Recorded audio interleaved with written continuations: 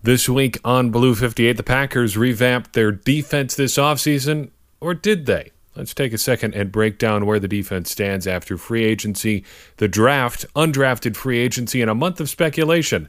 Let's speculate some more, shall we? Blue 58!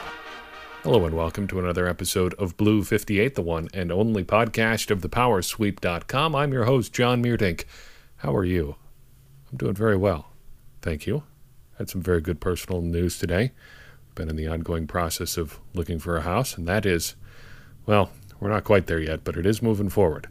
But enough about me. How are you doing? I know we spent a lot of this podcast talking about me and my personal issues over the past 8 months or so. Take a second. Tell me about yourself. How are things going? Well, I am very glad to hear that, or saddened to hear that, in which case, please reach out and tell me how things are going so we can talk about them a little bit more. This is weird. Let's move on to the defense. Last week we talked about the Packers' offense and how a lot of the offense is already set.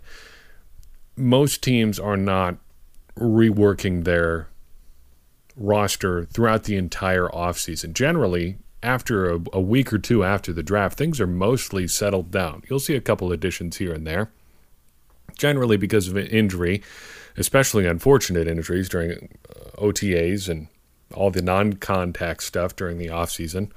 Once you get to training camp, things happen. Injuries happen, stuff like that, and guys will get picked up or dropped or shuffled around and stuff like that. But the real roster-building stuff is mostly done. So I think we can take a good shot at predicting what's going to happen with the Packers' defense, having done the offense last week.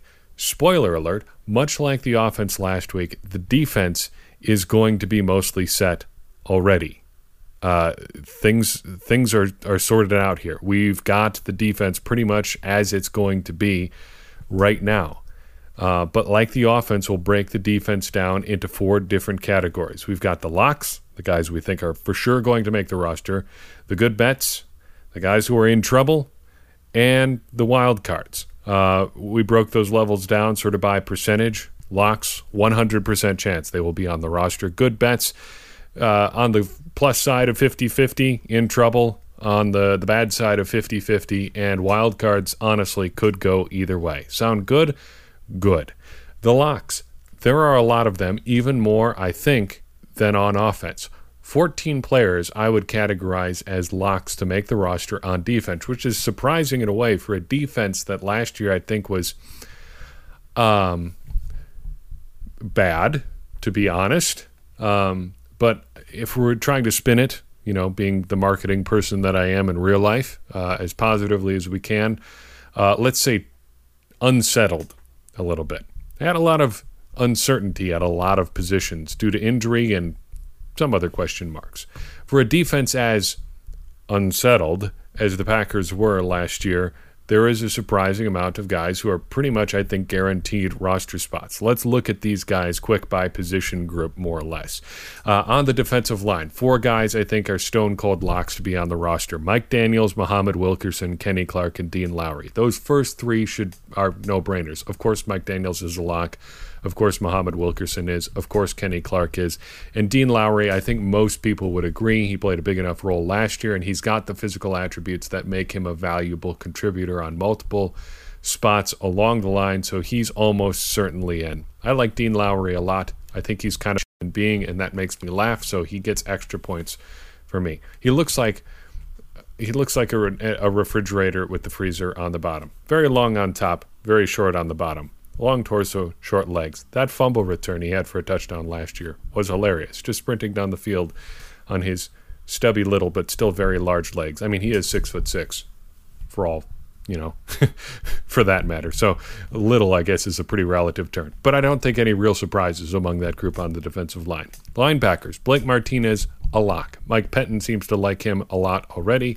A young player on the rise. Packers have precious few of these guys on defense. He is one of them. I don't know where his ceiling is. I suspect he's sort of beginning to approach the ceiling of where he is as a player. He's not a tremendous athlete, but he'll be good and assignment sure probably for a decade in the NFL as long as he can maintain the I don't want to say suspect because he tested fairly well, but he's not a mind-blowing athlete either. to the extent that anybody who's a professional athlete is not a mind-blowing athlete. You know what I mean. He's not going to wow anybody with his testing numbers. If he can maintain that level of athleticism, I think he has a long and productive NFL career.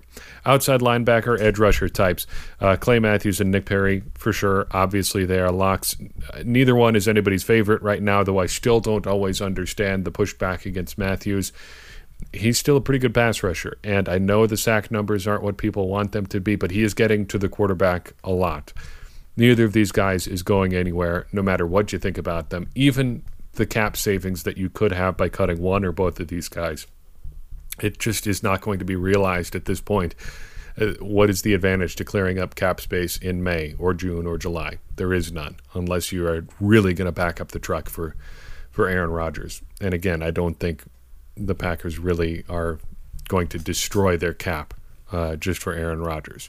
Oren Burks shifting back to the inside. I think he's a lock. Third-round picks just don't get cut in Green Bay unless he is really bad, and he would have to be bad to get cut because they have had third-round picks. Kyrie Thornton comes to mind. Play well at all in the preseason and managed to at least stick around for a year. Shifting towards the back end of the defense, 4 cornerbacks I think are locks. You've got Jair Alexander and Josh Jackson, to no one's surprise, Kevin King as well, and then Tramon Williams. I think there are pretty obvious reasons why none of these guys are going to get cut. If there is one of the 4 whose position is a little more uncertain, is probably Tramon Williams, but I don't see him getting cut unless he shows up and can't run at all. And the way that he takes care of himself and the things that he's done in his career to date, I just don't see a lot of reason why he would get the axe unless he's really, really bad. But for right now, I think he's as close to a lock as you can be in the secondary. At safety, 2 locks here. Clinton Dix and Josh Jones. As Clay Matthews and Nick Perry are to the front 7, so Clinton Dix and Josh Jones are to the back end of the defense. Nobody's favorite.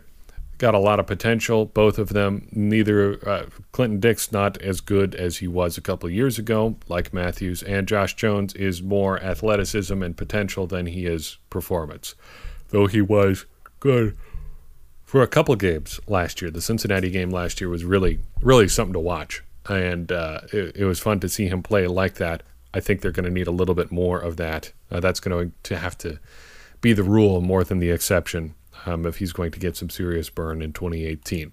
The good bets are 6 of them, starting with Montravius Adams up front. It would be odd to see him get cut, but I can't envision a situation where it could happen. He's a little bit like Ty Montgomery on offense. He's got a lot of potential. Not really sure what you do with him, and he's been more injury than production at this point. But he was very well regarded at the start of the season last year. Got a lot of respect from some veteran players.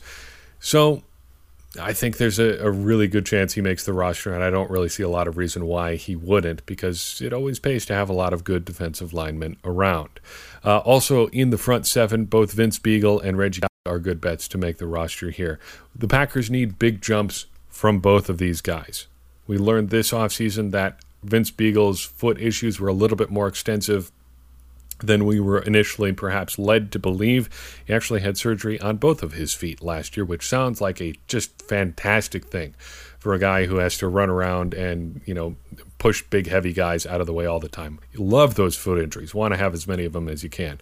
And that certainly is not going to be something that lingers for the duration of his career, knocking on wood with every single one of these words. Reggie Gilbert, I think it's put up or shut up time. We've heard for years now, literally years, that he was just so close to a breakout. Well, now it's got to happen. He's like the modern-day version of Desmond Bishop. He looks great in training camp. The rave reviews are there, and then he's buried either on the practice squad or way out on their depth chart for the entire season. It's time for him to put it together. Also at linebacker, the inside variety, Jake Ryan. The Packers would probably love for someone to take Jake Ryan's job, to make him expendable. He's sort of like Don Barclay was for years. For years, I said the Packers would love it if somebody could just make Don Barclay expendable, because he wasn't a great athlete. He was good but not great at a lot of things, and you would love to have a little bit higher upside at that position, that sort of swing lineman. Jake Ryan is much the same way. I don't think anybody has a lot of serious, real problems with Jake Ryan. He's largely fine as a player, but you're probably hoping for a little bit better than fine. And if someone could be better than fine, the Packers would probably love to phase Jake Ryan out because he is a little bit limited athletically. At safety, Kentrell Brice and Marwin Evans. Both of these two are kind of yin and yang a little bit. Brice, the springy, rangy athlete. Marwin Evans, a little bit thicker, more built. Both came in as undrafted free agents in the season. I think there's a lot of upside for both of these guys, but neither of them have really shown it very consistently so far in their careers. You will also notice that I didn't include any cornerbacks among my good bets here, and that is for good reason. We'll explain that all in just a little bit. But I don't think there are any guys that are good bets. There's a lot of question marks among the cornerbacks once you get past those four guys who are all but guaranteed roster spots. So now we get to the guys that are in trouble. And I don't want to spend a whole lot of time on these guys because most of them are guys that are going to be, more or less camp bodies. You would love it if you could get something out of them, but it's not really clear what they even have to offer. So we'll start with a few guys who are fun names, but that's about it. Filippo Mokofisi, Greer Martini, and Raven Green. Raven Green sounds like somebody out of Harry Potter, and you would think, okay, that's a bit much, even if you read their name in a Harry Potter book. I love all these guys just for name value alone. I don't see any of them really making much of an impact so far, or not so well so far, obviously, because they haven't had much opportunity to make any kind of impact so far this season. But I don't see a lot of them really making much noise once we get towards training camp and all that. So just be aware of them. Don't hold out a whole lot of hope. Connor Sheehy, local guy, Wisconsin product. I think this is about as far as the story goes. Nashawn Hughes, he looks the part of a pass rusher. The performance really hasn't matched the measurables to date so far. Chris Odom. I think Chris Odom's in trouble, and I don't like saying that because I like Chris Odom a lot. I want to spend a little bit of extra time on Chris Odom because we did a pretty more in-depth than you would expect of his season for our season in review series. He's an interesting story because you really have to consider the circumstances in which he was acquired as part of the evaluation of Chris Odom and how he played last year. So Chris Odom gets picked up as an undrafted free agent by the Atlanta Falcons. He was cut in the last wave of roster cuts by the Falcons, and it seemed like they were trying to sneak him through, like they were going to bring him back because he's one of those guys that played the hand-on-the-ground 4-3 defensive end in college and was switching to the 3-4 two-point stance, outside linebacker style edge rusher in the pros. Those guys take a little bit of time to develop. But given the way the Packers acquired him by claiming him on waivers, and because of the interest that he had in Atlanta, they really had no choice but to keep him on the active roster all season. They liked what he could do, but if they tried to get him on their practice squad, chances are somebody else, probably the Falcons, was going to snatch him up. Reggie Gilbert spoke a lot last season about how it took him almost a full year to get out of the mindset of playing like defensive end and switching to playing like an outside linebacker, like an edge rusher. Odom didn't get the opportunity to do that on the practice squad. He had to do that on the active roster. He didn't have the luxury to make that transition slowly. He had to do it fast, week in, week out, and he really probably didn't belong on the active roster last year. Not just on the Packers active roster, but probably anybody's. He needed some time to develop, and I think he would say that. He was learning a completely new position, and he looked utterly lost out there sometimes. But this is a new era in Green Bay. And I don't think you're going to see guys get the chance to spend 2 or 3 years developing as they have in the past. Brian Gutekunst has made it plain that he wants competition on the roster, and giving guys time to develop is not really conducive with being competitive week in and week out. All that to say, I like Chris Odom a lot. I like his story. I like his athletic measurables. I like his size. I would be concerned if I was a leading member of the Chris Odom fan club, which I guess I have sort of identified myself as being a part of here. Moving right along through the rest of these guys who are more or less in trouble here. Marcus Porter, a small-ish linebacker. I don't have much to say about Marcus Porter other than that he's currently listed as being 17 years old on Packers.com, and I don't think that is accurate. Ahmad Thomas also in the troublesome side just because of the nature of his game. Like Marcus Porter, a sort of undersized guy, 6 feet tall, a former college safety, moving to linebacker in the pros, and that's fine. He'll probably make some plays. He'll probably make some exciting, splashy plays in training camp and stuff, but at the end of the day, he's 6 feet tall and 230 pounds. You really can't get by with a lot of those on your roster at linebacker. Quentin Rollins. Quentin Rollins makes me sad because I see a lot of people beating up on Quentin Rollins, and it's not entirely fair. He didn't ask to be made a second-round pick just a couple years after switching from basketball to football, and he didn't necessarily get the fairest of shakes in Green Bay. In some parts, situation with injuries in his second year and then a torn Achilles in his third year, and in some instances through the nature of the guy who was coordinating the defense for most of his time as a pro so far. Quentin Rollins seems like a real nice guy. He seems like he's pretty well-adjusted young man to navigating the world of professional football, and you just wonder if he really has the athletic ability to get by as a sort of press man corner in the NFL, because he's willing to do it. He's aggressive. He's strong, well built. You like a lot of the physical attributes that he has, but he just doesn't seem fast enough or quick enough to really get the job done. And he got put in some bad situations during his time in Green Bay, and that is not entirely fair. I wish things had gone better for Quentin Rollins, but I think we're just about at the end here. It's just so hard to come back from a torn Achilles, even if you had great speed to begin with. Quentin Rollins did not before the injury, and it's hard to imagine him after the injury. Much the same, Dimitri Goodson. Last year, a very nice story.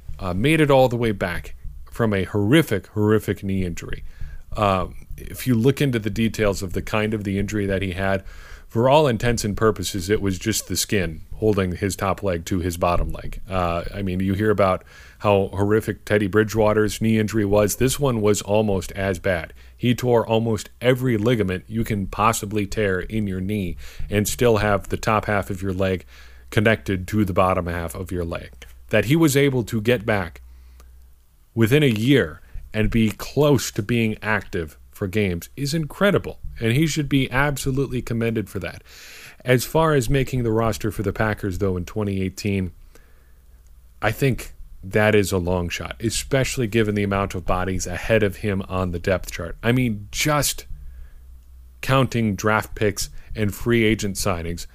You've got Alexander, Jackson, King, Tramon Williams, Devon House, I guess we can count as free agent signings. He's 6th on the depth chart already. The undrafted guys who were on the roster last year.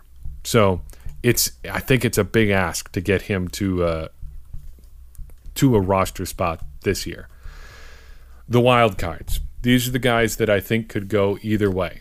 I almost put this first one under in trouble, but I think he's got enough athletic gifts that it's interesting, and you have to at least see what he can do one more time. Kyler Fackrell. I still don't know what to make of this guy, but it is put up or shut up time for him. he's big. He's got arms like an albatross.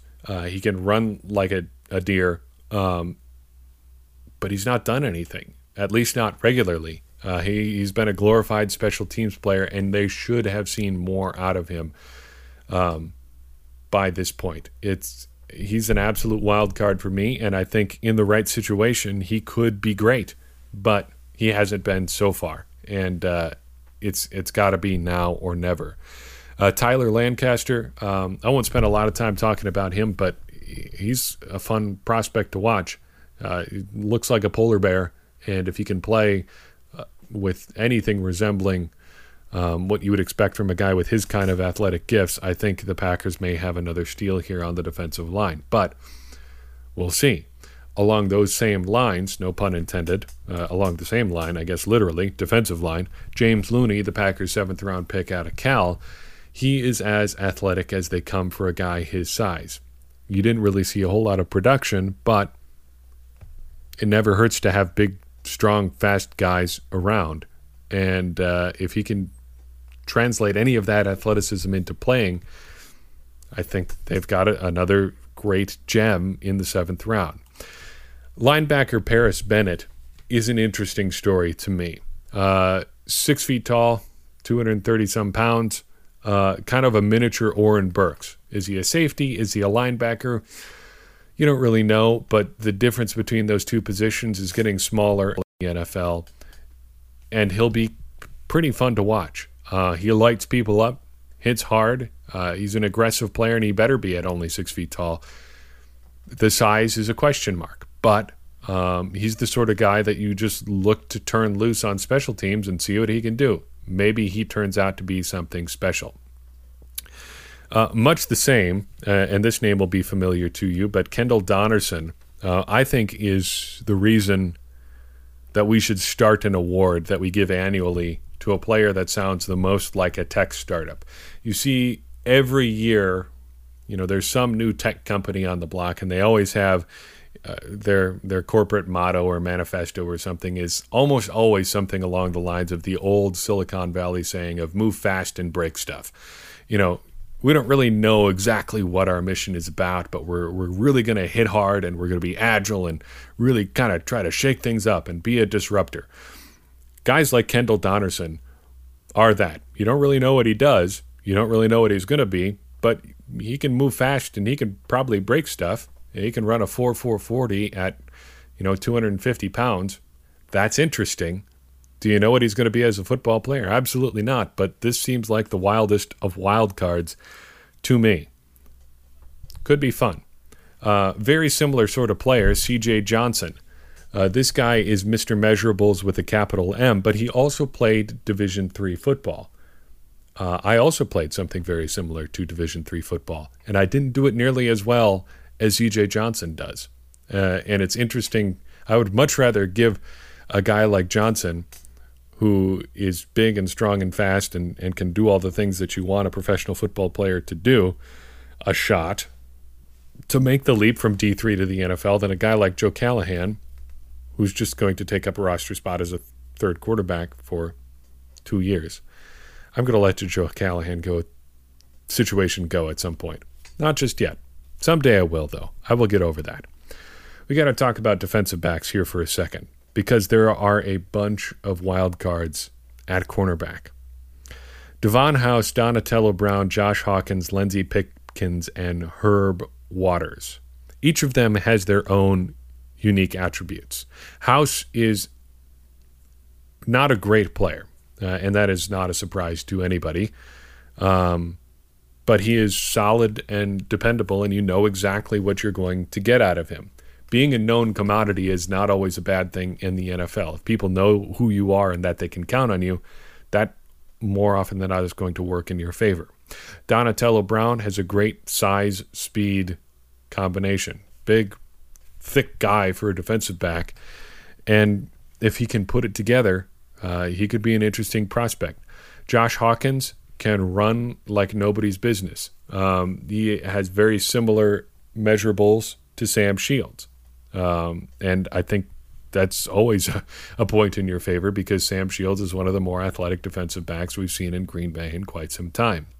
Lindsey Pipkins actually got some playing time on the active roster last year, which is something a lot of these other guys can't really say. Even Devon House, for that matter, did not always get a whole lot of playing time on defense. And Herb Waters has managed to stick around despite A, switching from wide receiver to defensive back on the fly once his NFL career has already started, and B, being injured for most of that time.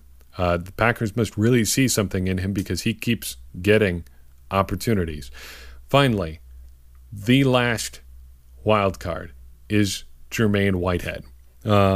He got a lot of playing time ahead of guys like Donatello Brown, Hawkins, and Pipkins, the guys that you would think would be getting some sort of opportunity to play in the defensive backfield. He played a little bit of slot corner, he played a little bit of safety.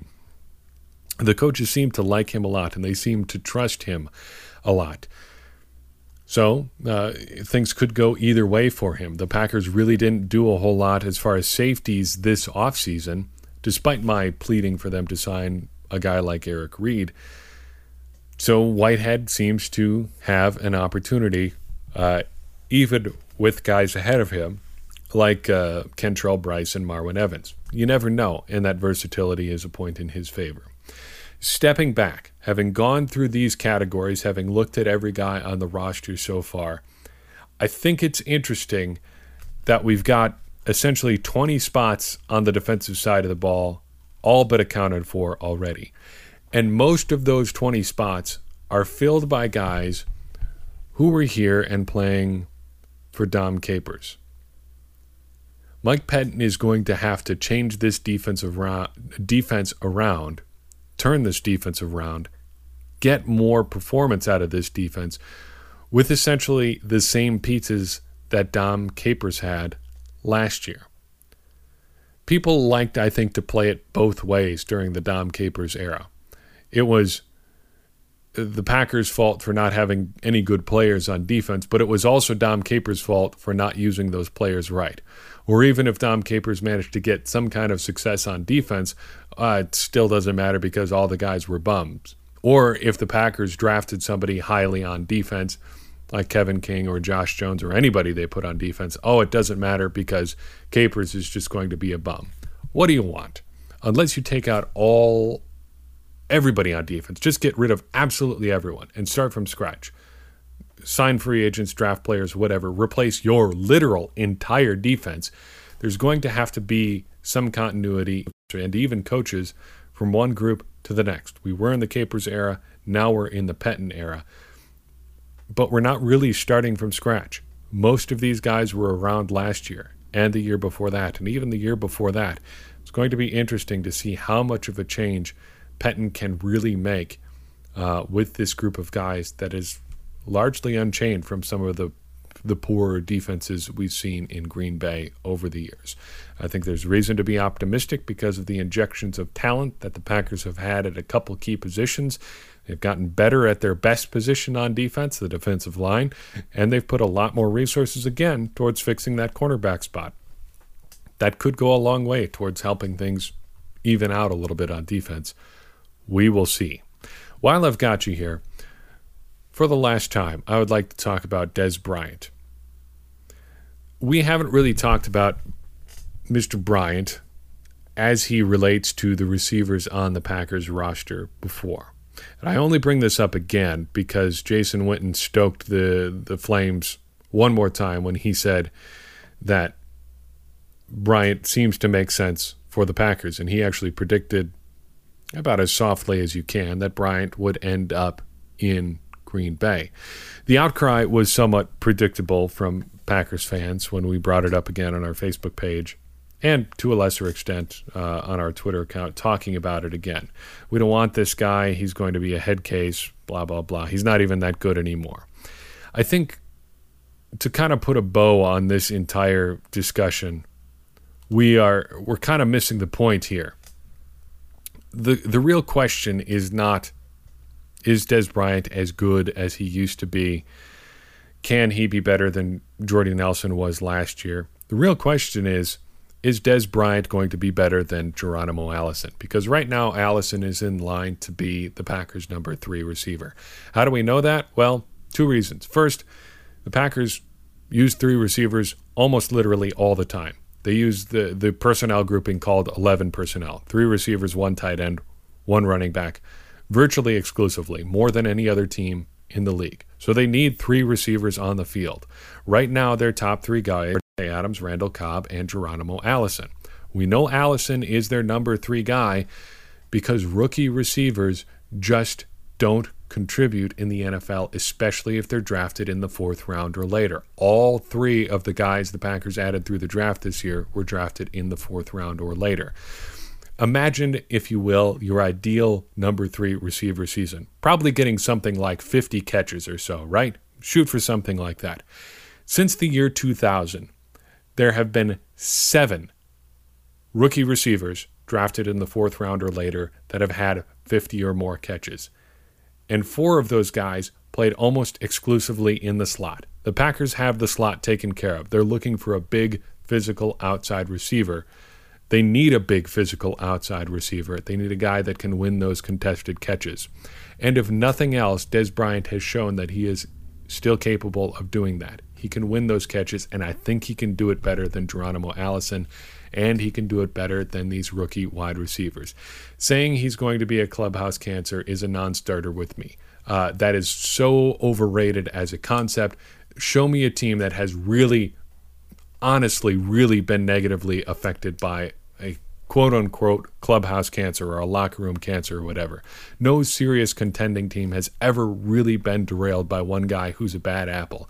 And on an entirely different level, that label gets thrown around in a lot of uncomfortable, racially coded ways that we probably should unpack. You see a guy like Martellus Bennett called a cancer a lot of times. No, he's just a dope. He's an idiot. Everybody knew that when the Packers signed him. He really didn't destroy the locker room because everybody was aligned against him. They all saw, look, Martellus Bennett's a dope. We don't have to deal with him. A guy who is an actual locker room cancer is a guy like Richie Incognito, who bullied his coworkers and would have gotten fired at any job outside of the NFL. That's what a locker room cancer looks like. Dez Bryant is not that. He's a head case. People know how to deal with head cases. You know what you do? You ignore them. That's what adults do. He's not a cancer, and it doesn't matter even if he was. The Packers can deal with it. If they signed him, he would be fine, and chances are these rookies aren't going to work out anyway. Historically, day 3 receivers just don't. They don't at a high rate. If he causes one of these 3 guys to not work out, so be it. He'll help them this year. At the very least, he'll be better than Geronimo Allison, and he'll shore up one of their receiver spots. It would be fine if the Packers signed Dez Bryant. We need to just say that's okay and move on. I was encouraged when I threw this up on the poll on Twitter this afternoon for our audience that we had a pretty good response. First of all, a lot of people voted on this poll, but we were pretty much, I would say the consensus is that people would rather have Bryant than Geronimo Allison. Out of 107 votes, 69% said they'd prefer Bryant to Allison, so maybe there is hope for this situation after all. I don't know. What I do know is this. He's probably not going to sign in Green Bay, and if he did, it would probably be fine. How's that for a nice, really firm note to end a podcast on? Because that's all I've got for you this week. I do appreciate you tuning in. It's been a lot of fun to talk with you these past couple weeks, and we appreciate the downloads. The support has been awesome.